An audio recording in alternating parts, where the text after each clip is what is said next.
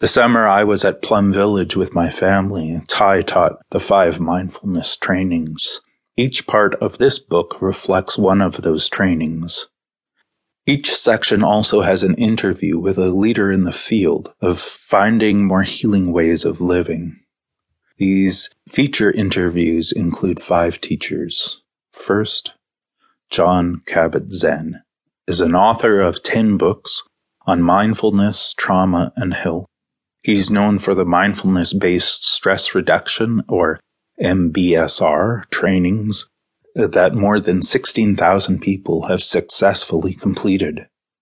MBSR was designed to develop relaxation and calm self-awareness, a reliable foundation for facing the full catastrophe of stress, pain, and illness, indeed, of life itself. In Chapter 6, Jon Kabat-Zinn dares us to focus on living now, rather than being paralyzed by the life we cannot live. Second, Patch Adams, medical doctor. He was made famous by the hit movie starring Robin Williams. Patch is working on building a model hospital, modeled as an eco-village, where doctors and patients live together, where doctor and janitor get paid the same salary. Patch estimates he has been present at more than 10,000 deathbeds. In my interview with him in Chapter 11, he talks about dying well and living well. 3.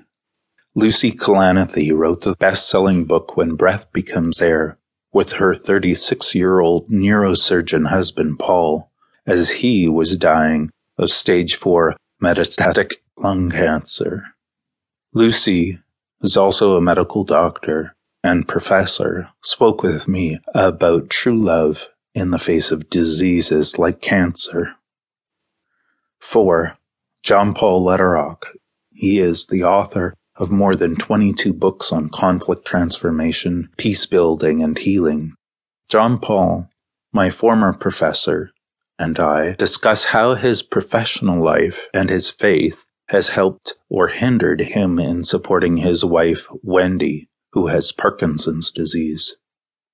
Tony Berhard was a law professor at the University of California for 22 years, until fibromyalgia-like illness forced her to retire.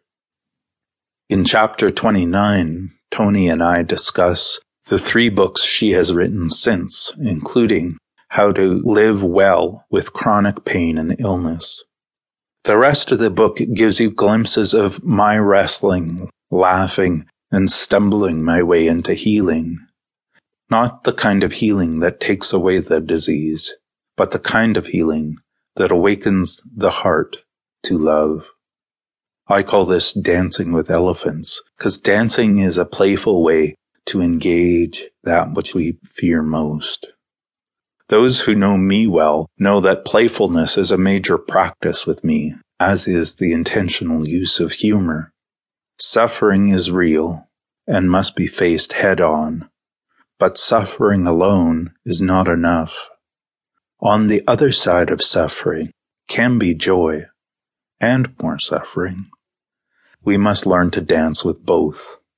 Our culture offers abundant advice on how to achieve financial or career success, but there's very few books on how to embrace the downward path of losing your mind.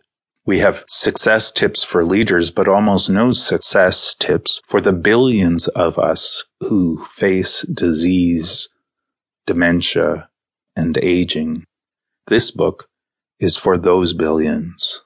Together, we will explore the art of dancing with elephants.